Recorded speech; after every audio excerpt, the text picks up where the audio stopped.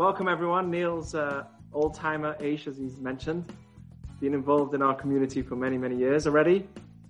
He's an enthusiastic and energetic CEO and founder of Century 21 Masters, an accomplished veteran in the real estate space with 40 plus years in the business, and is nationally recognized as one of the country's top real estate trainers and sale coaches, who has personally trained, coached, and mentored thousands of successful real estate professionals, which is, to me, what's most fascinating is you went more into the world of training than in the world of actually making the sales, meaning you're lifting up people as opposed to lifting your own business, which is a very special thing to do.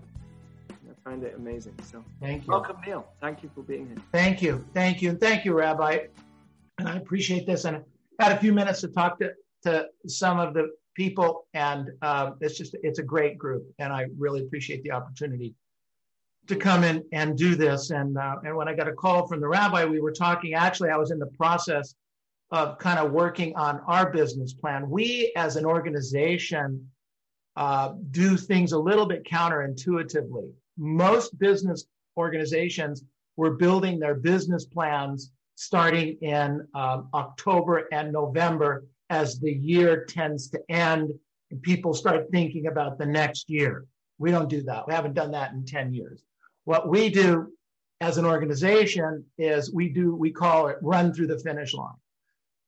We don't work on business plans. We don't work on any of that kind of thinking until we get into the last week of the year, and in many cases, the 31st. We were selling houses, taking listings and making sales in the last quarter at a higher level, and our agents were making way more money than a lot of times in the best part of the markets, because as and this is kind of our thing, the marketplace was shrinking. There were less sales in the last quarter of the year, as there always are in the last quarter of the year.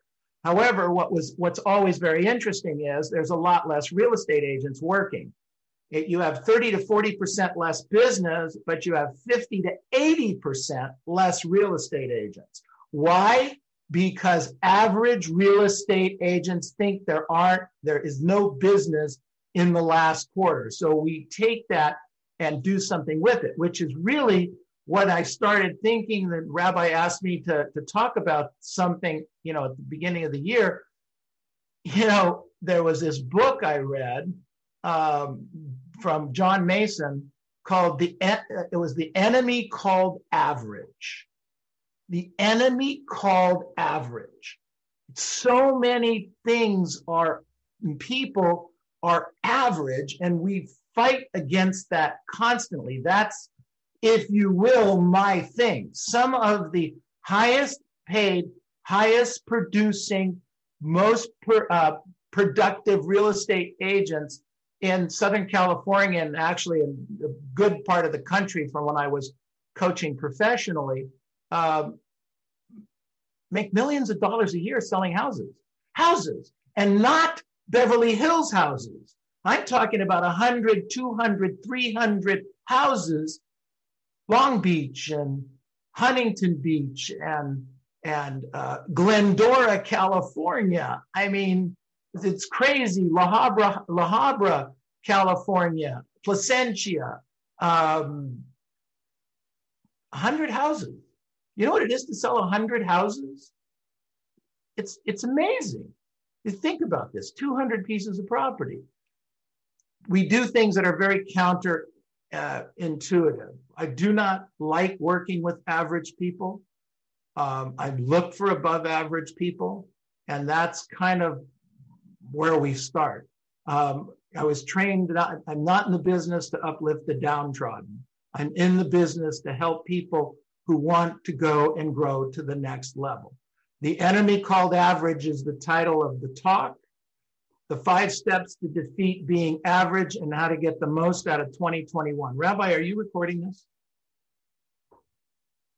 Are you? Yes. Okay, good.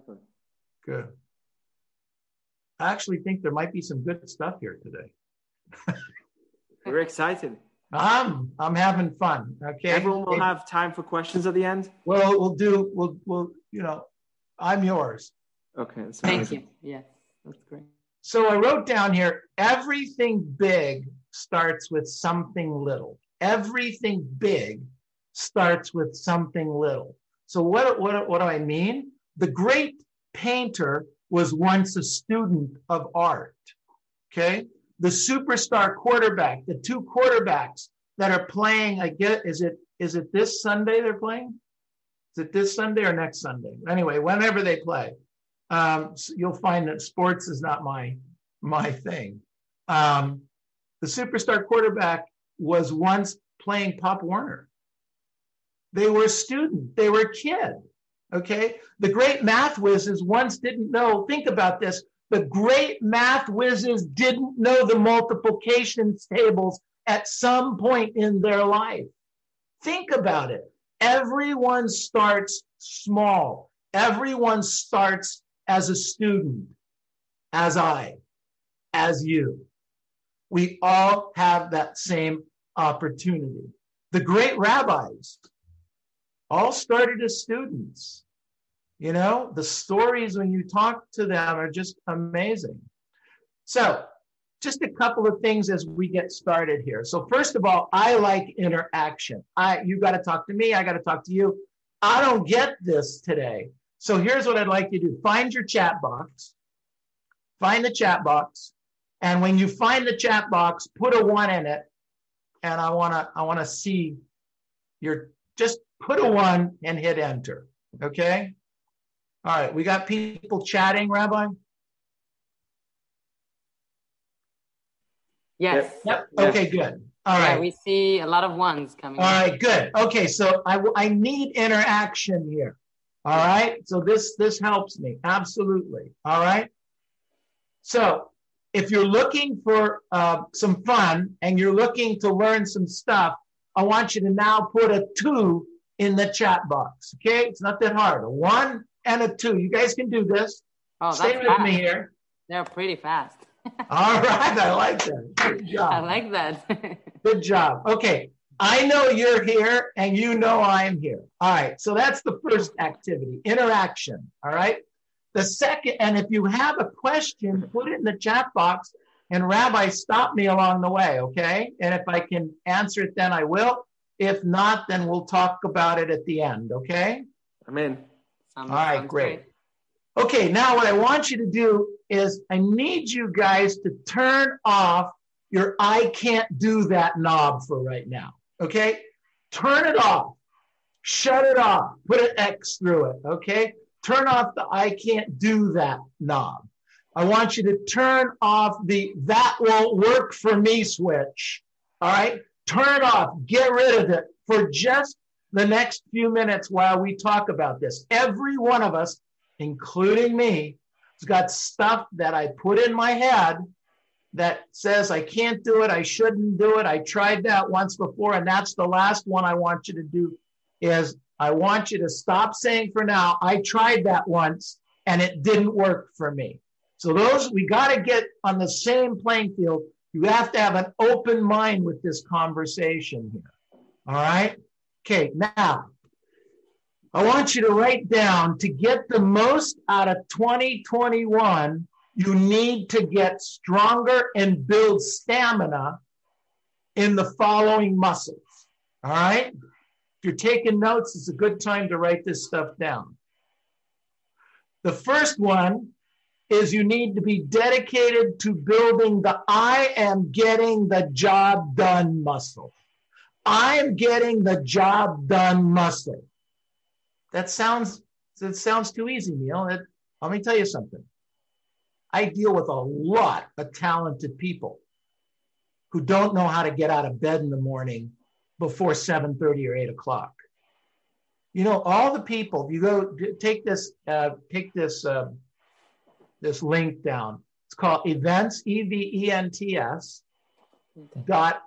c21masters.com. Rabbi will post it in there for later. Okay. Since the 17th of March, I've interviewed 60 real estate agents from across the country. Wow. and found out from them what they do, how they do it, and how they've made. And every single one of them, except one, has earned in excess of $1 million this year selling houses. Some 2, some 3. Yeah.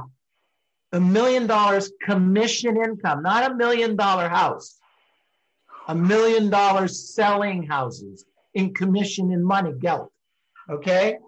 There's 55 or 60 of those interviews up there. Check them out. Take a look. You're going to find that most of the people get up at 4 o'clock, 4:30 in the morning. I mean, I used to get up at 5:03. I don't know where 5:03 came from, but it was 5:03. I did that for years. And I wanted to add another 15 minutes to my Peloton ride. And I really didn't want to get up earlier. I really didn't. But I did some work on it. And I thought, well, okay, I won't have to get up a half an hour earlier. I just need to get up like 15 or 20 minutes earlier. So now I get up at 4:50. Okay. Alarm goes off at 4:50. I'm out of bed. We don't push the alarm. Boom, we go. I'm on the bike usually by 5:05, by 5:10 at the latest. Boom. We're doing it. We got 45 minutes in. I'm pumped. I'm excited. Okay. So I'm going to get the job done muscle. Make sure you get that one. So the next one is we need to dedicate ourselves to I'll keep going even when I don't want to muscle. I'm going to keep going even when I don't want to muscle. I don't feel like going to the gym. I don't feel like getting up. I don't feel like making those calls. We have some people in show business here. I don't feel like, my gosh, what you shared with me is that all of the actors got together and you filmed it separately and then put it all together. Brilliant. Absolutely brilliant. I'd love to see the finished product on something like that. And then I wrote down here, we must get dedicated to building the I'm going to do what I say I'm going to do muscle. I'm going to do what I say I'm going to do muscle. And I added a little caveat to that. A lot of times we do what we say we're going to do to others because we don't want to look embarrassed in front of them. But we almost never do what we say we're going to do to ourselves. We make promises to ourselves all the time, and we don't keep those promises. Think about it. So let's keep some of those promises. I'm going to do what I say I'm going to do on the promises I made to myself. Okay? So we get started on that. I wrote down here, a common trait in all successful people is that they're consistent in the small things. So we think we have to do the big things. It's the small things. There's power in taking small steps. They get up early. They exercise. They have a routine. They get the morning right. You want to do something right now? You want to do something that you get tomorrow and feel empowered? Write this down. Get the AM right. Get the morning right. Circle it. So what you do between 7 in the morning and noontime, you can get the morning right more often. The rest of the day will generally go right, and you will have a fabulous day. Even if you didn't make a lot of money, you still feel good about yourself because you did the activities. I'm going to talk more about that in a minute. One of my very favorite quotes is, it's baby steps consistently, not giant steps occasionally, that wins the day. It's baby steps consistently, not giant steps occasionally, that can win the day. All right? Some of the people that I coach and I work with, I wrote this down, and many people are not moving forward today because they simply are not willing to take the small steps necessary. What's a small step? Getting up on time the same every day. Get up on time every day. Decide what time that is. Something you can do consistently over time. Get up and do that. Just do it. Just set it up and do it. It's amazing how many people blow that first time. I wrote down, don't be afraid to take small steps. There's power in the momentum. There's power in the momentum. Okay. So my experience has been that the reason most people get stuck in mediocrity and average is because they refuse to fail. It's kind of counterintuitive. They refuse to fail. The reason I believe people refuse to fail is because they associate failure with defeat. They associate failure with defeat. Their fear of defeat paralyzes them to the point that they don't even move forward. Think about this. People are not finished when they are defeated. They're finished when they quit. People are not finished when they're defeated. They're finished when they're quit. Anybody read any books about Navy SEALs and what they go through? It's not the toughest that get through SEAL training. It's not the meanest and the toughest. It's the ones that have the inner strength. They don't quit. You ever run into somebody that doesn't quit? They just keep getting back up. One of my favorite movies on the planet, I watch this every single year, is Rudy. I don't know if any of you have watched that movie. It's a football movie. Ladies, you'd love it. It's all about not giving up and not quitting. Okay? People are not finished when they're defeated. They're finished when they quit. So I wrote down here, Benjamin May. He was a Southern activist years ago. God, back in I think he was born in the late 1800s, early 1900s. But he wrote, the tragedy of life is not in our failure, but rather in our complacency. Not in our doing too much, but rather in doing too little. Not in living above our ability, he says, but rather in living below our capabilities.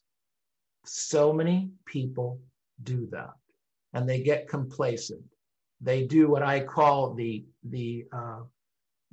call it the listing dance or the appointment dance. You know, our agents are on the phone calling and they're trying to set an appointment, and they get this appointment set, and then they start, whoa, I'm the greatest, I'm the best, look at me, I'm so cool, I got this thing done. Kiss of death. Kiss of death.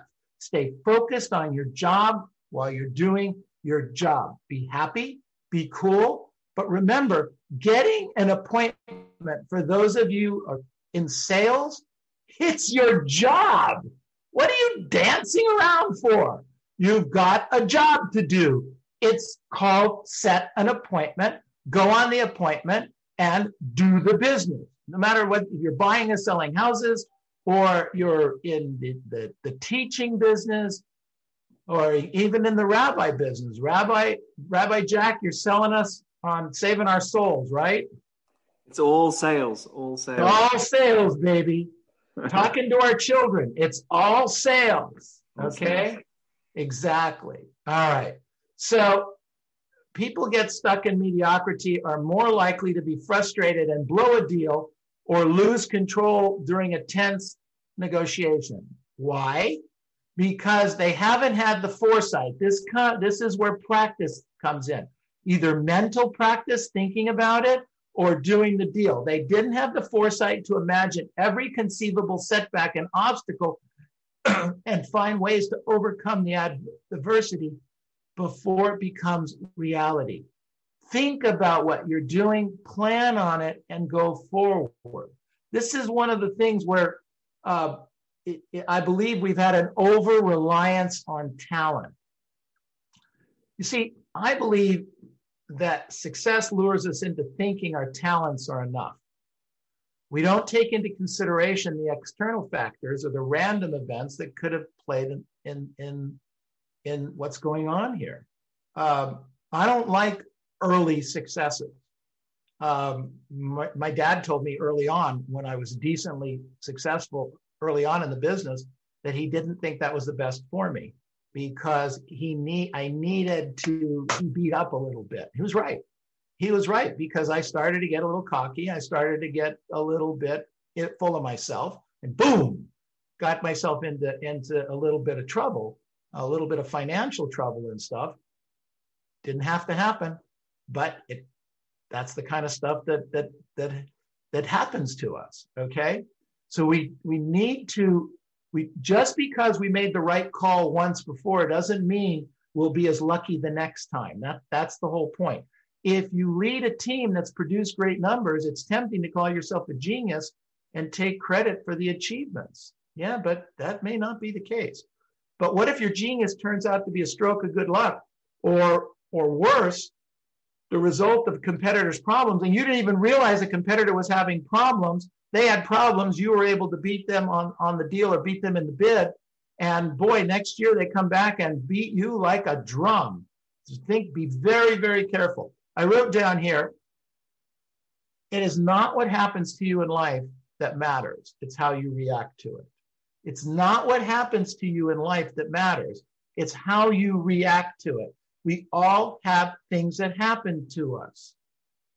It's how you react to it. Big lesson there for me anyway. So this is something I've shared with my staff.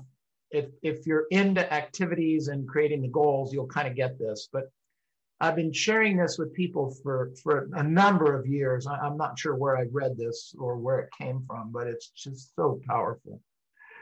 In my book, failure is not hitting your goal. Okay, that's so counterintuitive to the world. If you don't hit your goal, you're a failure, you're a loser.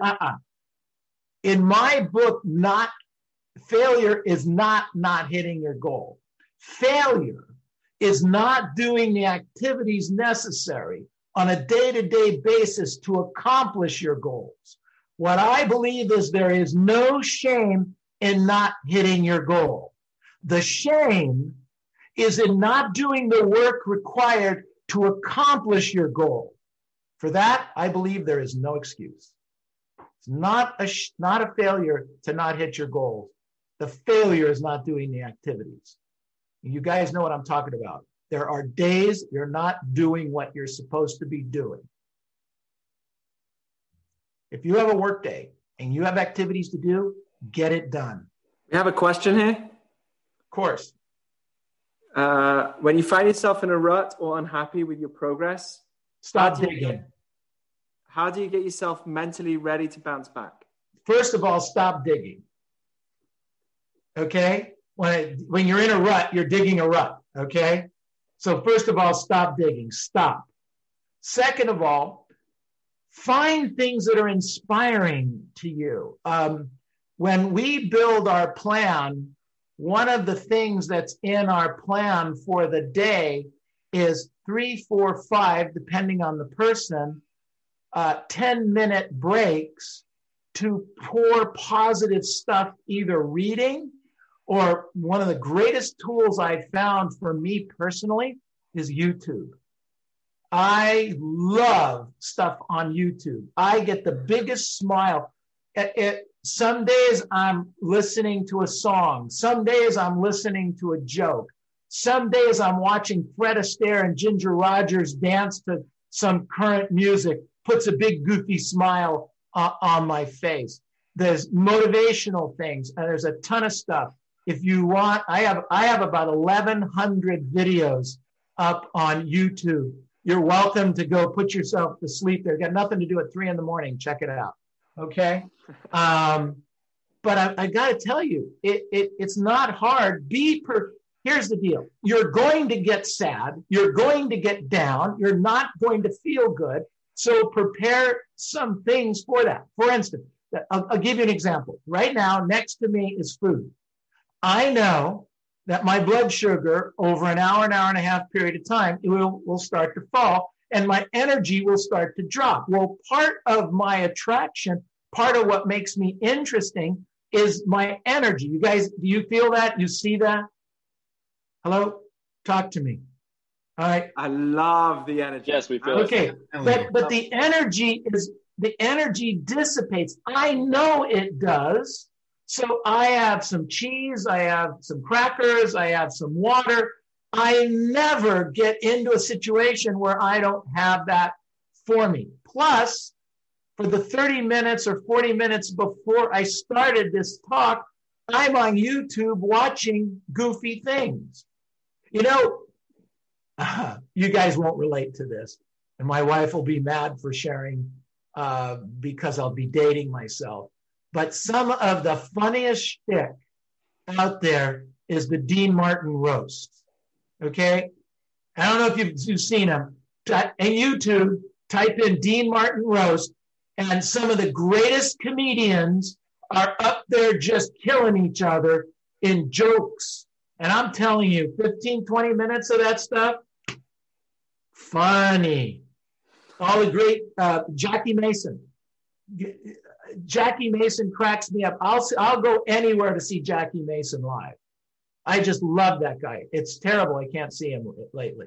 But go to YouTube. You can see this stuff. 10, 15 minutes tops. That's all you need. All right? But make sure you have it available for 3 to 5 times a day. Because I got to tell you, in the sales business, you get up and you get down. And that's just in the first 3 minutes of the morning. You know, you pick up. That's why we tell our agents, don't pick up your emails, don't answer your telephone before noontime, because there's nothing good going to come from it. You think a client's going to call you and say, hey, I want to list my house. Come on over. I want to sell my house. It's a $2 million deal. Come on. None of that happens before noontime. Forget it. I've decided not to sell. So call me. That's the crap you get it before noontime. Don't do it. Okay?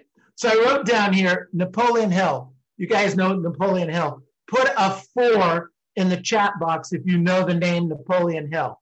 If you don't know the name Napoleon Hill, Rabbi, have him do a couple of talks, will you? Share some of his stuff. He writes, most great people have attained their greatest success just one step beyond their greatest failure. It's not what happens to you that matters, it's how you react to it. Remember that part?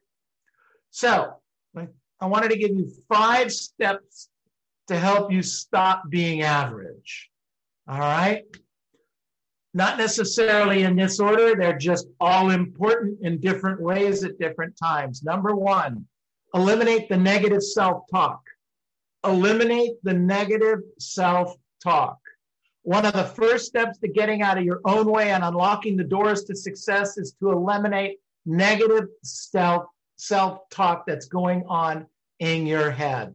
Your head is a scary place. Don't go there by yourself. Writing this down. Anyone willing to write this down? I'll give you the notes, Rabbi. Okay. When you're consistently telling you can't do something, or that you're not that good, or that your goals will never be achieved, the negative loop starts to be created. So, starting today, you need to make a conscious effort to cut the negative chatter. Cut the negative chatter. It's like we play a game with this, Rabbi, kind of like Lashon Hora. You know, the person speaking Lashon Hora is at fault, but the person listening to Lashon Hora is as equal has as much fault, maybe more. Correct? Yes. So get a friend. If you're starting to talk negative, get a friend to say, hey, stop it. I don't want to hear it anymore. Okay? So cut the negative chatter. I wrote down here, anytime you hear those voices in your head saying that you can't do something, interrupt the pattern and replace the self-talk with positive beliefs. Or, like we talked earlier. Someone's asking, how do you do that? How do you cut? What's the technique? I figured that... Okay, so here's what I do know. We have psychologists here. Here's what I do know. You cannot stop the first thought, but you can the second. So you're going to think negative, but you have to train yourself, say, stop, and work from there. Okay? Yeah. It's not easy, but it has to be done. And then get some accountability partners to help you. Okay? It's almost like the first thought is not in your control. That's what happens to you. That's exact. The first thought is not in your. If you accept what I just said, you're halfway there because you're not mad at yourself for not thinking the negative thought. Get it? Right. Say, okay, well, I couldn't stop myself from the first thought, but boy, I can fix it now. And maybe it's going to be 4 thoughts later, but you look, I'm studying with Rabbi Heller, and we're talking about, and my wife and I have difficulty thanking God, for all the great things we have. And I'm sure you guys have gone through this exercise. One of the first things Rabbi Heller gave us to do was to tie our thumb to our hand. Okay, Rabbi Jack, do that to you guys? Not done this. No, not yet. But okay, I speak about gratitude for happiness. Okay, this is right.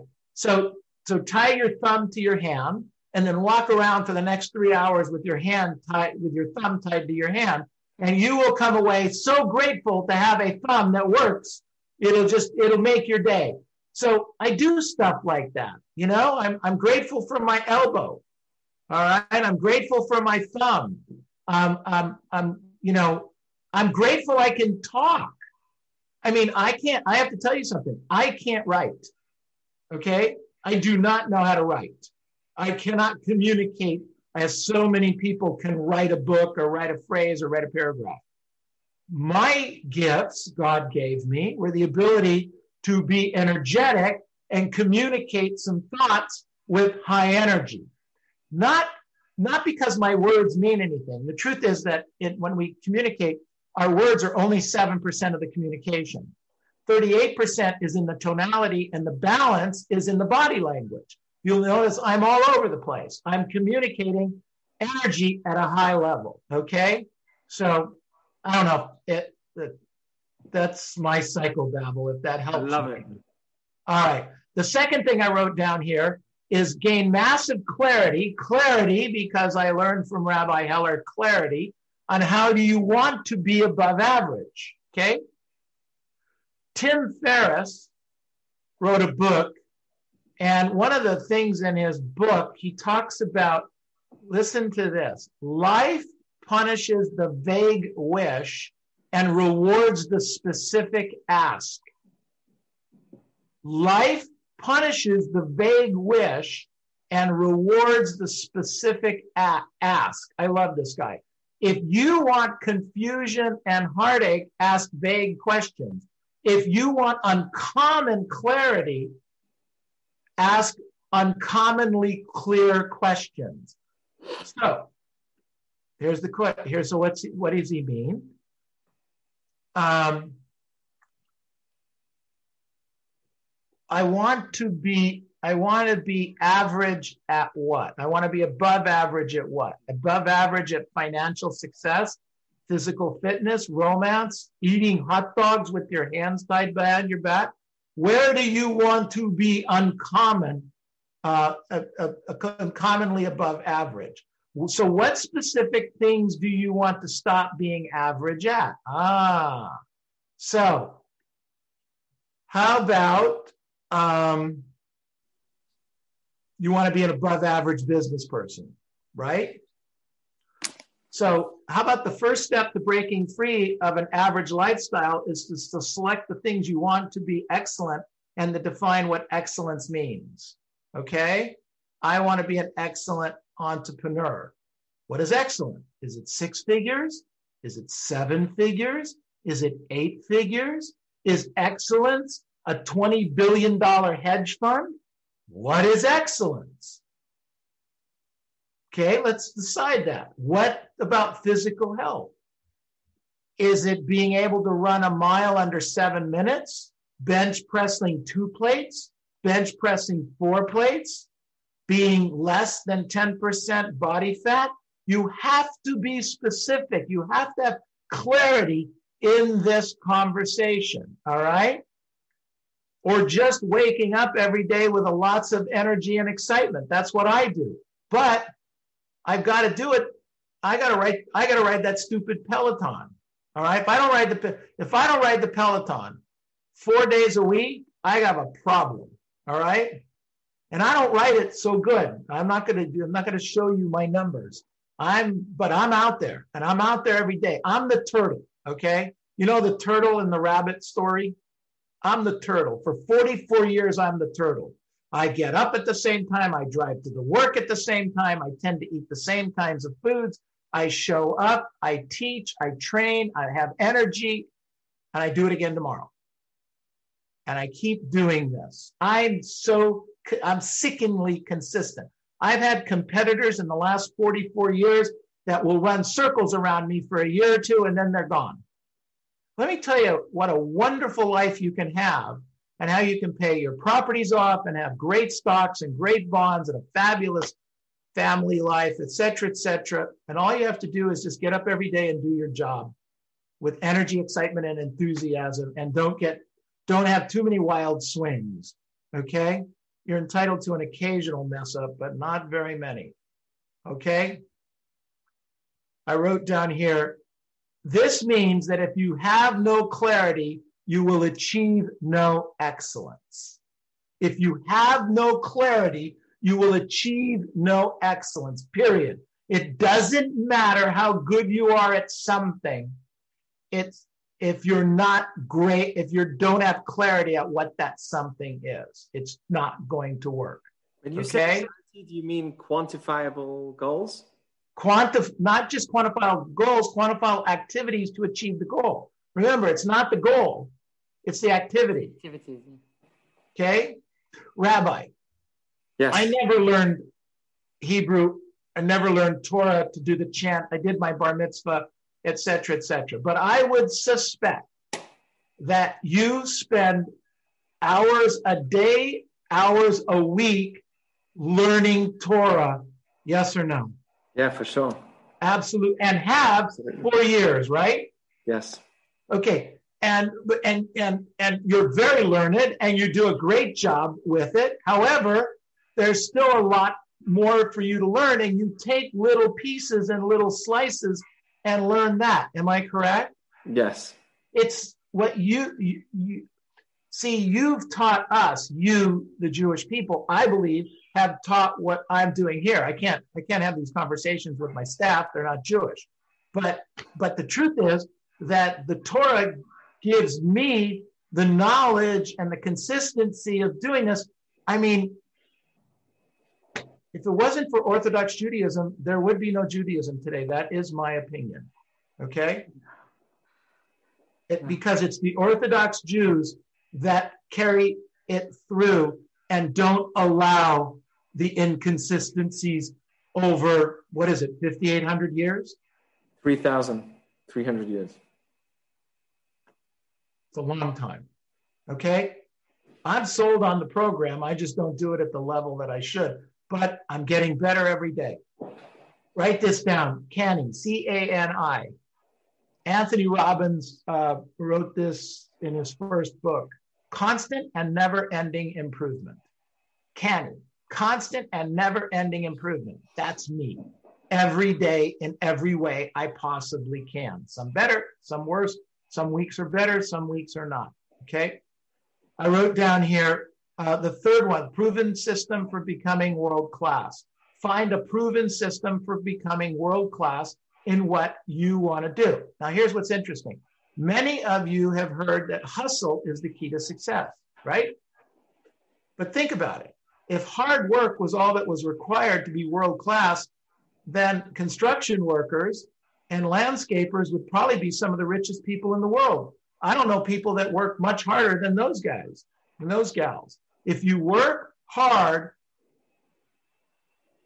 and you're what I call a cardio bunny who spends a couple hours a day on the treadmill, you'd be the fittest people around. But they aren't. Hard work's important, but more important than hard work is, write this down, smart work. I wrote down here, on your quest to break free from the average life, you will come to the realization that life rewards targeted systems and punishes sporadic action. If you are not using a systemic approach, I have to refer back to the Torah, a systemic approach to learning, right? Right? Okay. So if you're not using a systemic approach to break out of the average life, then you're never going to achieve what you want to do. A systemic approach is having a goal and then writing the activities to achieve that goal on a regular basis. So I had a couple of friends. One guy we'll call him John and Mark. Both were going to the gym at the same time. This is a true story. Okay. John shows up randomly and he works hard for a couple hours. So he's there and he's working hard for a couple hours. He lifts heavy weights, but he floats around. He goes from one exercise machine to another. There's no real system. He doesn't track his numbers. He doesn't track his rest times. He doesn't really even track the weights he lifts. He doesn't keep up with his calories. He just doesn't have a system for anything. And even though John works out 2 hours a day, his progress is minimal and his gains are disappointing. Mark, my other buddy, was a nutcase.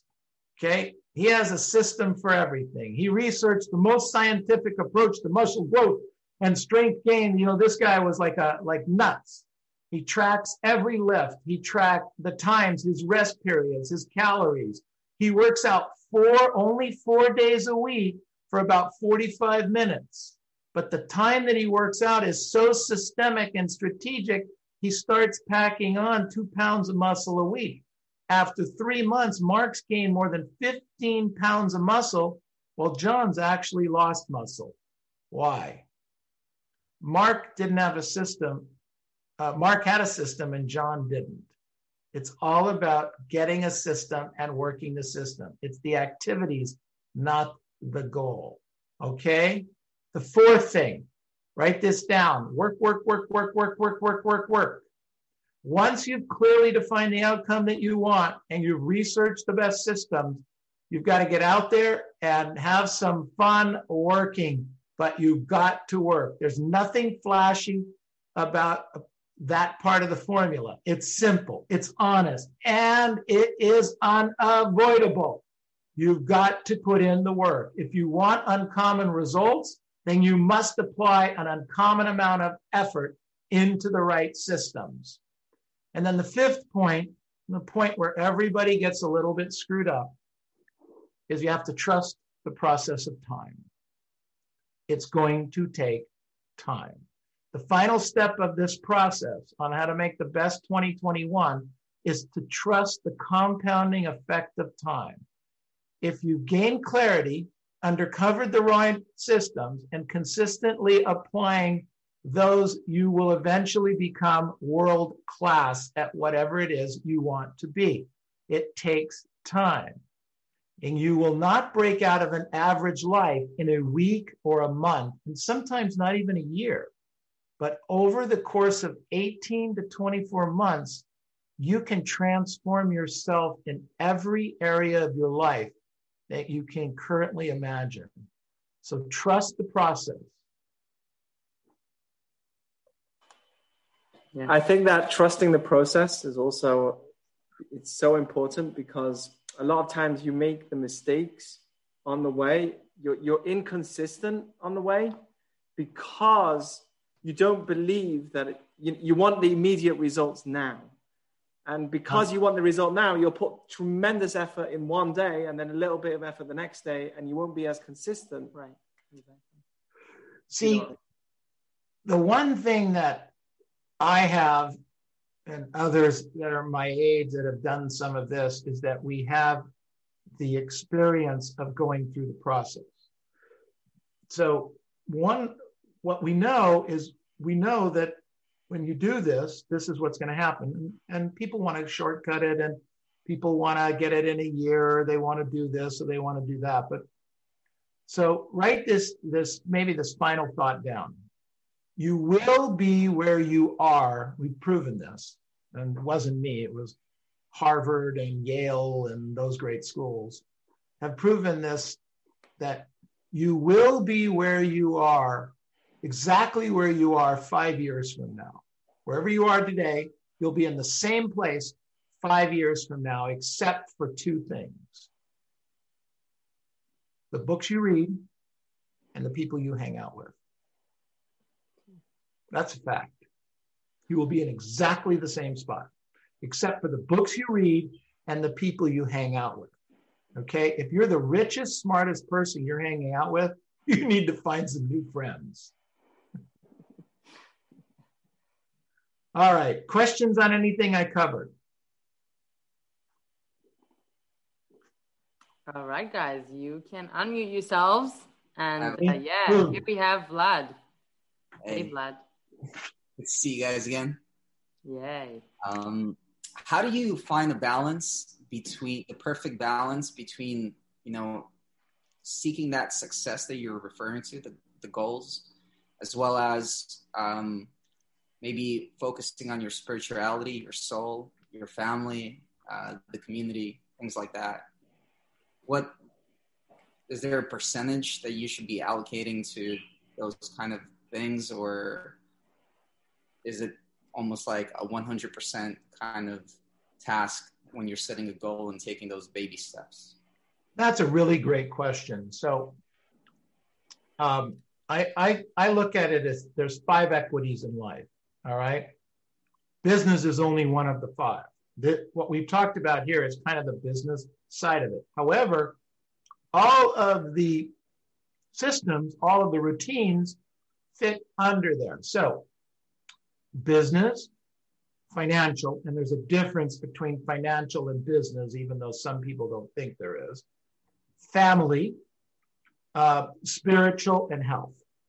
Okay, you can divide them down a little bit more if you want, but I look at it at that. And when I build my plan, I look at all 5 of them. And the first one we take into consideration is family.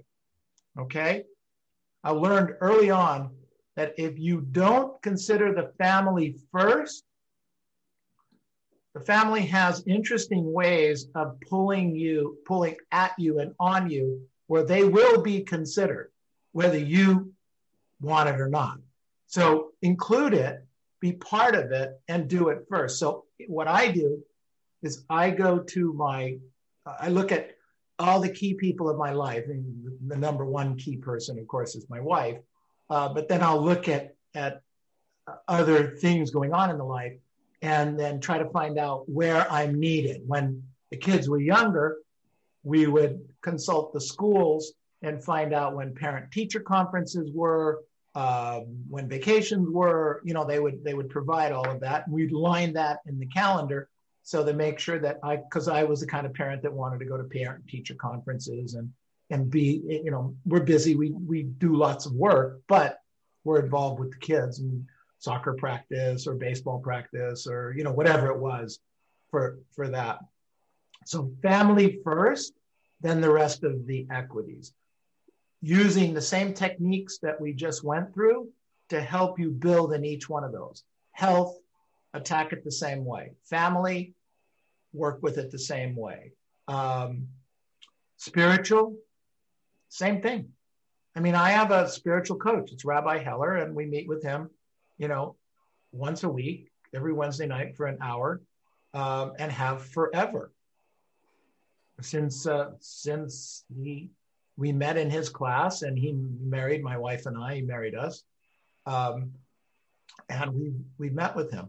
And sometimes it's a gab fest, and sometimes it's serious learning, and sometimes he happens to be also a psychotherapist, so sometimes he just psychoanalyzes us. Get over it. So I don't know. Does that help a little bit? Definitely. Thank you. That's great. Anyone else? Hey, Neil, I have a question. Go for it, Gabe. Mine's just, what are your favorite books of all time that have changed your life? I know obviously this lecture is based off the book you mentioned in the beginning. And you mentioned Tim Ferriss's book as well, but I'm wondering what are some other titles that you highly recommend? I will, if you guys want, I have a list of books that I give to my agents to read. But the first books, the ones that were in the very beginning, were 2 things. One, even when I was a little kid and not even driving yet, I would ride my bike to the library and check out biographies. What what famous people had done, how they accomplished what they did, their thinking, their processes. I did this. No one in my family ever did that stuff. I don't know where it came from, but I would do that. I was interested in how other people did it. And then as I grew into business, anything Anthony Robbins, anything Zig Ziglar. In my case, my mentor was Mike Ferry. So anything Mike Ferry. And Dale Carnegie. And then Dale Carnegie had a couple of disciples too. And so any of that kind of stuff. Sweet. So those books I just shared, those authors, those people were very important in the beginning of my business life.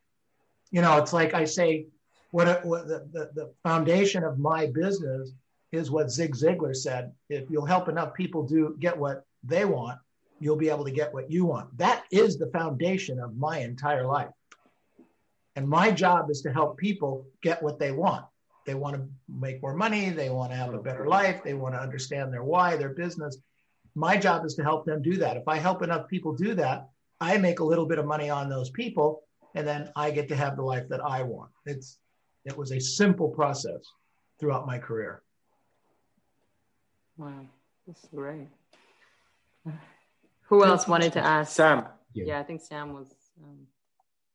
Yeah, that's right. So my question is, when you're thinking about, kind of how you might leverage other people to help you with coming up with a plan, or, just getting some advice about how they see what you're doing, how would you go about that? Great question. So in my beginning of my career, I would meet with as many people like you're talking about and ask them questions about how did they get started? What were the books that they read, etc. And you could, 8, 10, 12 questions. No big deal. Nothing, you can sit down, you probably could do this, Rabbi, as a brainstorm session and just ask the questions, or I'll send you some that we've used in the past. But there's nothing special about the question. Tell me about your life. Tell me about this. Here's where people get screwed up. They ask a question and then start telling the person about themselves. That's a disaster. You can get people, look, you guys asked me a question to come on here. You asked me to talk a little bit. I was thrilled to do it. I don't get paid for this in money. I get paid for this and I enjoy it. But you're asking me questions about me, and what happens is people like talking about themselves. You guys get what's going on here? So what did I do? What did I do when I started this whole thing? Why I came on 10 minutes, 15 minutes early. What did I do, you guys? Ask questions. About who? Us. Yeah, didn't talk anything about me hardly, right? So my asking you about you got you interested in me. You get what I'm saying here? So when you, Sam, just make it your point once a month to meet somebody, take them to lunch, take them to coffee. You'll be surprised. You think they're going to say no. They don't. They don't. I've never said no. I have people come to me all the time, agents that work for me. They want me to talk to their kids. I've never said no. I mean, maybe it's a Zoom call or a phone call, but we don't say no. People just don't ask. My mentor, I'll tell you a true story. My mentor, I thought the guy's name is Mike Ferry, a big time coach guru, probably the first business coach out there for real estate agents ever. Anyway, different deal. I wanted to get to know him. I mean, he's on stage, blah, blah, blah. I would go to all his events. I'd go. So one day I asked him to lunch, and I figured the guy always has lunch. He always goes with other more important people. I asked him to lunch. He said, sure. So, whoa. So I ran out. I got a seat for lunch. He comes out. And so we had lunch, had a great time, talked about all kinds of stuff, some personal, some business. But I'm not telling him about me. I'm asking him about him. Okay? So interesting thing. Fast forward, and I ask him there. I take him to dinner a couple of times. I've asked him to a couple of holiday parties that we had. One day, I asked Mike, "Hey, buddy, you must get 1,000 invitations. You must have people all the time asking you to go to lunch and go do this. Why do you go with me?" He says, "Oh, see, that's where you're wrong, Neil. Nobody ever asked. You did." True story. Okay? True story. Ask and then listen. And don't tell your story. And if they ask you to tell your story, say, "Oh, yeah, I'm kind of in the real estate business, or I'm an actor, or I'm a lawyer, whatever I am," and then ask them a question. You just give them a little taste. Don't be disrespectful and not answer, but a small taste, and then say, "But, I'm kind of curious. I mean, how did you get started? You said you lived in a house without running water. Tell me that story." Does that help, Sam? Yeah, that's great. Thank you. You're welcome. And by the way, you don't have to buy lunch, and you don't have to buy fancy lunches. Okay? You really don't. In fact, most busy people, really busy business people, men and women, don't go out for lunch. I can't tell you the last time I went out for lunch. Do they order it or make it themselves? Whatever. They bring it in. They order in. In my case, my wife, because I only want to eat, I sound really religious, and I'm not. I'm not really observant, but I only eat kosher meat. It was a commitment I made. How you do little things. Just a side note on this. My first Rosh Hashanah learning with Aisha Torah, maybe it was the second Rosh Hashanah. I was in a class with Rabbi Braverman, and Rabbi Braverman, it was right the 10 days in between Rosh Hashanah and Yom Kippur, and he asked a question. He says, "Pick something that you're not doing and do it for the 10 days between Rosh Hashanah and Yom Kippur. Pick something, and just do it for those 10 days." I said, "Whoa, I can do anything for 10 days." So I said, "Okay, I'm going to only eat kosher meat." Okay? Now, which means that if I go to a restaurant and they don't have kosher meat, I could have a piece of fish, and I don't get involved in all the different laws and things that I'm breaking at that time, but I'll have a pasta and a piece of fish instead of a steak or something, or a hamburger. You guys get what I'm saying? Okay. So that's what we hold to. So listen to this. Those 10 days, 24 years later, I have never had non-kosher meat out from that day. That's incredible. Interesting. Is that crazy? That 10 days. Choose something and watch what happens. Anyway, that was I don't know where that came from. I don't even know if that answers your question. It goes back to the beginning where you said small thing leads into big thing. So that's exactly right. Now that's true story. True story. Other questions? Yeah. Yes, anyone else? Chaz. Yes. Hello, Neil. So my name is Chaz. I'm a starting entrepreneur. And my question is, when you are starting and you're networking with more established entrepreneurs like yourself, how do you establish your own value in the face of those situations? Do you know what I'm saying? How do you go a little further? How do you add value to yourself in a first impression?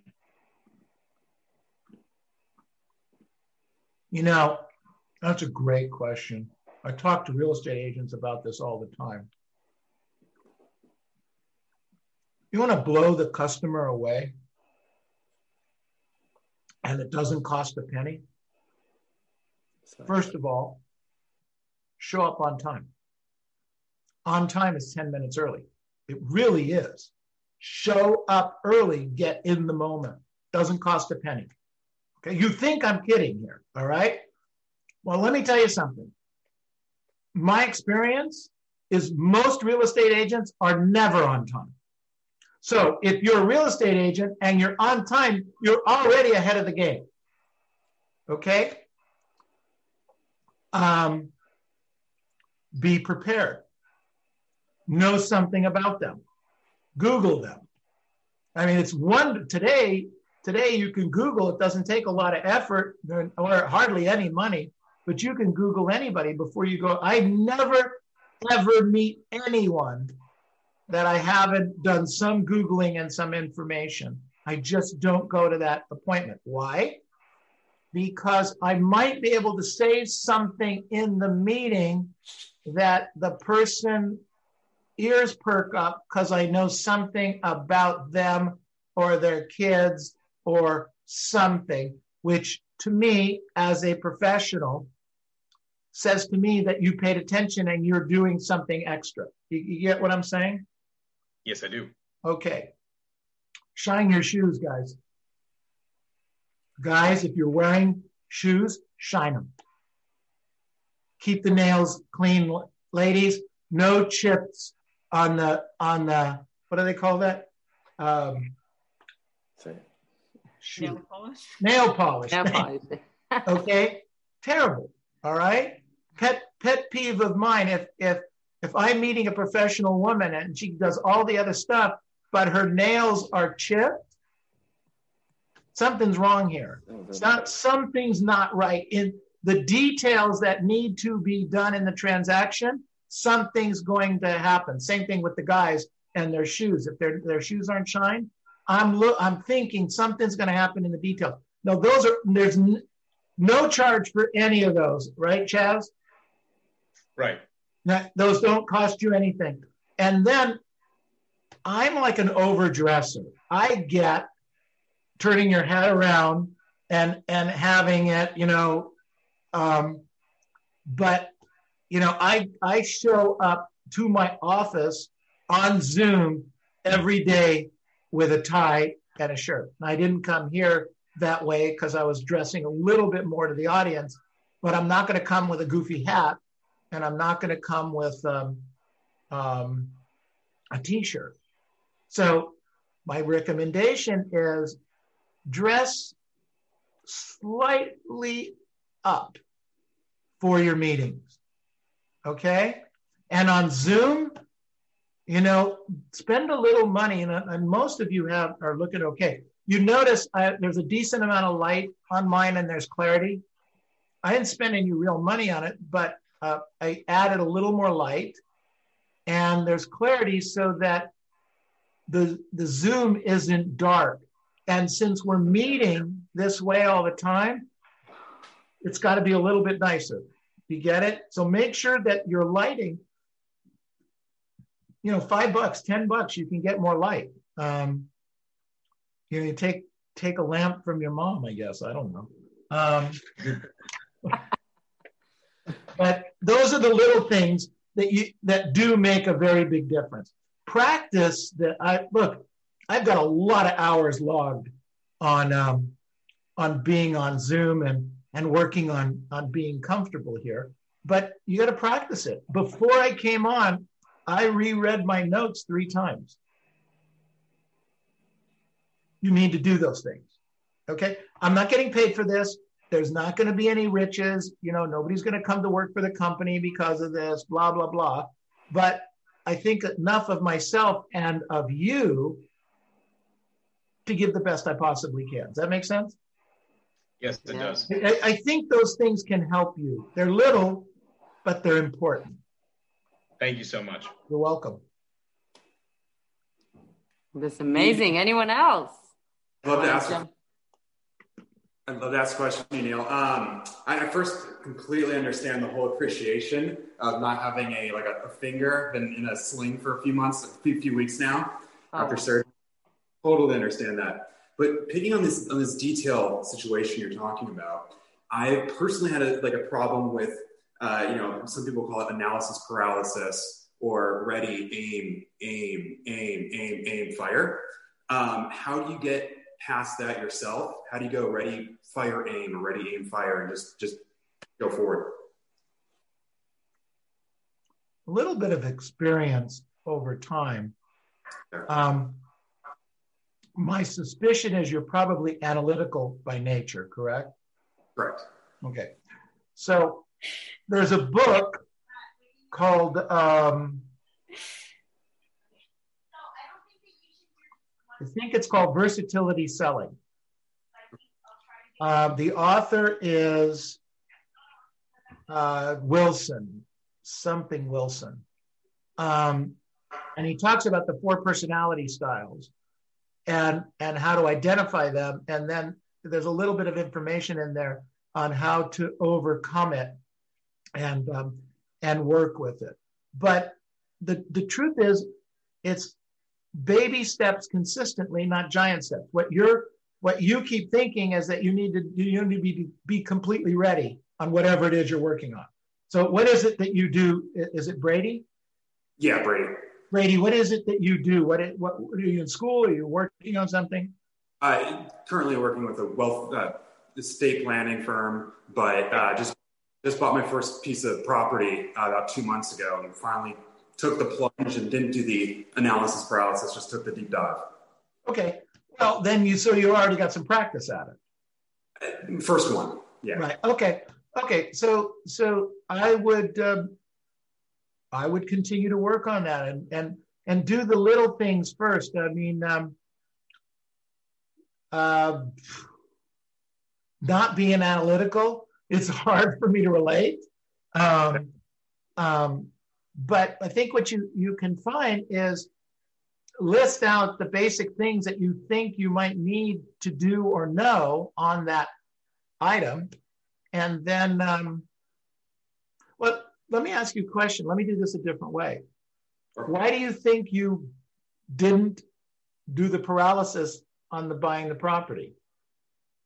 It's held me back, and I've consciously known that for a few years. So I just felt like this time I just had to go through with it no matter what. Then you know what? That worked, right? This one did. That's the best answer. I think that's great.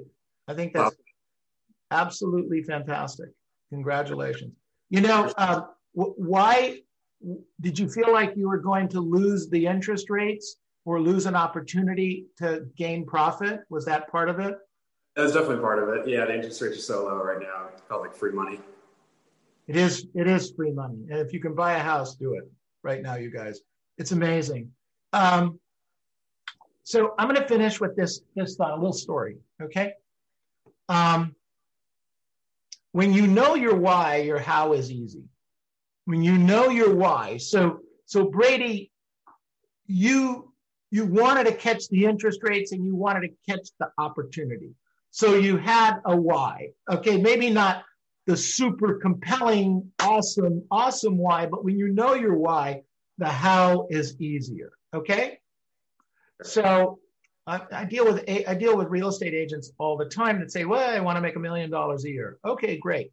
So what if we don't get you to $1 million? What if we get you to let's say 920? Would that be okay? And depending on the agent, depending on the person, they'd say, yeah, 920 is okay. I mean, think about it, 920. I didn't hit $1 million, but I got 920. Whoa, that'd be awesome.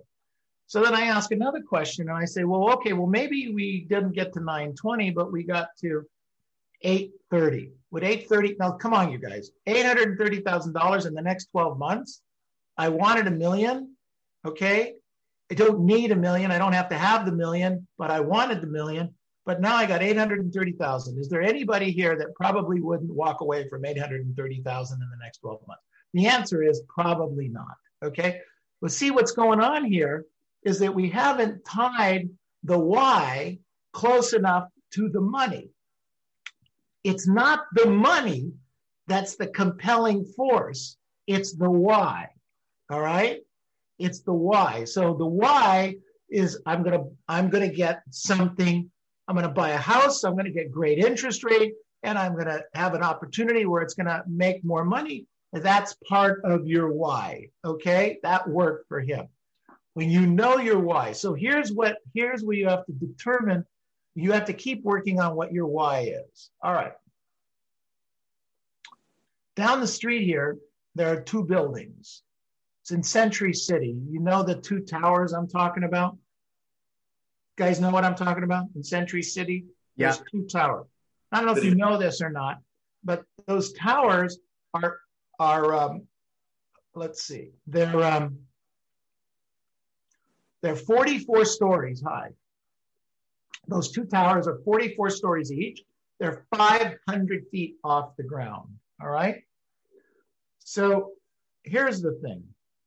Now, I'm going to build a bridge, and it's going to be the sturdiest bridge. And in the closest part of where the buildings are together is 50 feet apart.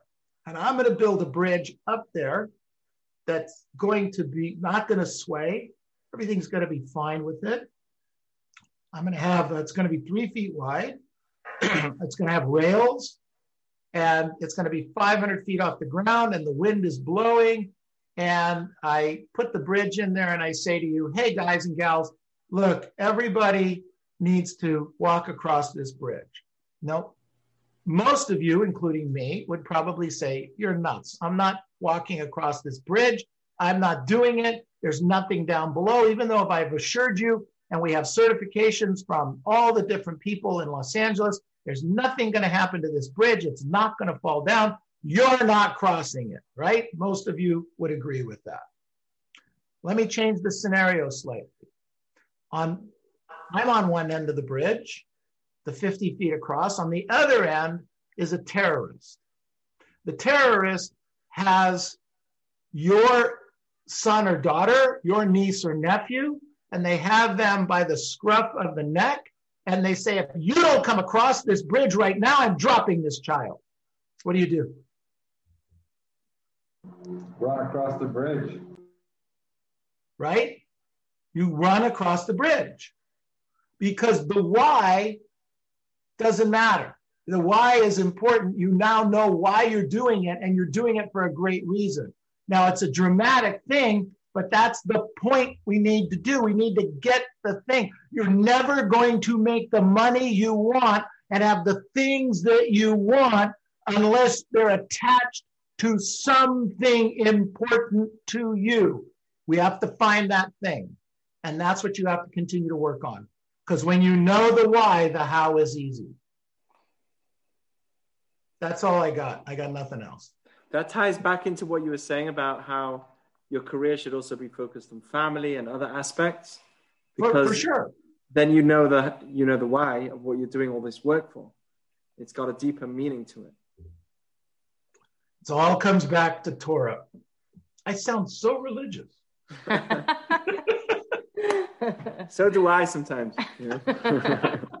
Only sometimes, you know. Well, I hope this was helpful. This was amazing. Amazing. I see everyone's faces. Come on.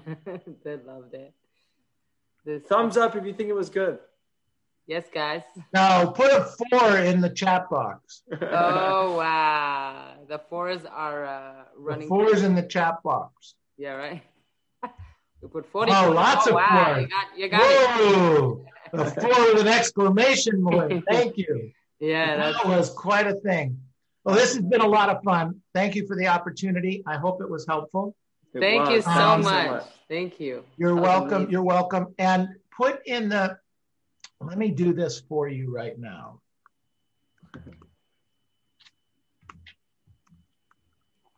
We have someone who said, last question. Maybe you'll have a minute. Go ahead. Hey, Neil. First off, just want to say thank you very much for hopping on the Zoom call with HLA. It was really amazing. It was definitely a great help. The last question that I have is, knowing everything that you know now, if you can go back to your early mid-20s, like most of us are, what would you tell yourself, or what advice would you give, and why? It's a good question. I was asked a question probably in my mid-20s that if I could do anything I wanted to do in my life, money was not an object. What would I do? How would I spend my life? And at that time, I was in the real estate business. And I said, I want to help real estate agents and brokers. No, excuse me, brokers, not agents. I want to help real estate brokers build their business and give training and help them to develop, et cetera, et cetera. This was probably in the 80s. I would do this work for nothing. I love what I do. Find something like that. See, the neat part is I found it. It manifested itself. I guess what I really wanted to be is a teacher, but teachers didn't make a lot of money. So I figured out how to get paid a lot of money being a teacher. Okay. But that's what I am. I'm essentially a teacher, a coach. I'm an awakener, if you will. And I wake up every morning excited to do what I want to do. It's a cliche. You've heard this a million times, but you have to find something that you're passionate about and you're excited about and throws you out of bed in the morning and that you want to get up and get going. And that, and it's not, look, I have issues. I have, there are certain things that I'm really good at certain things in my business and other things I'm not that good at. And those things I don't like to do. And when I have to do them, it annoys me. And in my whole career, I've tried to find people to hire them to do those things.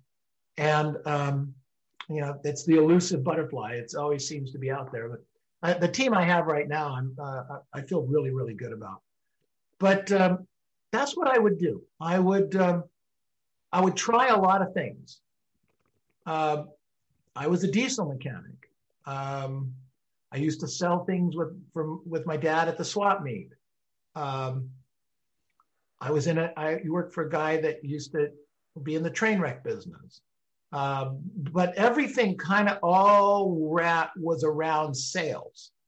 Okay, I loved selling. I loved the hunt. I loved to figure a way to close a deal and to give value. Never cheat anybody. I never wanted to do that. But try to figure out how to do it the right way. That was the way it was for me. I'd work hard on that, and I worked for free. When I say for free, you got to have enough money to live. But I didn't get paid a lot of money early on because I kept trying different things. I tried to find my value, so to speak. Work tons of hours, do many different things. Like I said, the train wreck business. I was in the Coast Guard. I was search and rescue. But a lot of it came back into sales. And I found this. And I told you, I started with, no one would ever, ever, ever pay me what I've earned and amassed in this business with the education I had and the family background I had and the lack of, my parents never hurt me. They were terrific. They never put cigarettes out on me and stuff like that. But they weren't paying for college and they weren't paying for my car and they weren't paying for my life. That was not possible at that time. But I found this world. Try to find this world for you. What is it? Maybe it's, and I never went to school. I never went to college. Not sure that wasn't a mistake at some point because I didn't learn how to use a spreadsheet until I was in my 40s. And boy, whoa, did I open up a lot of doors when I learned how to use a spreadsheet.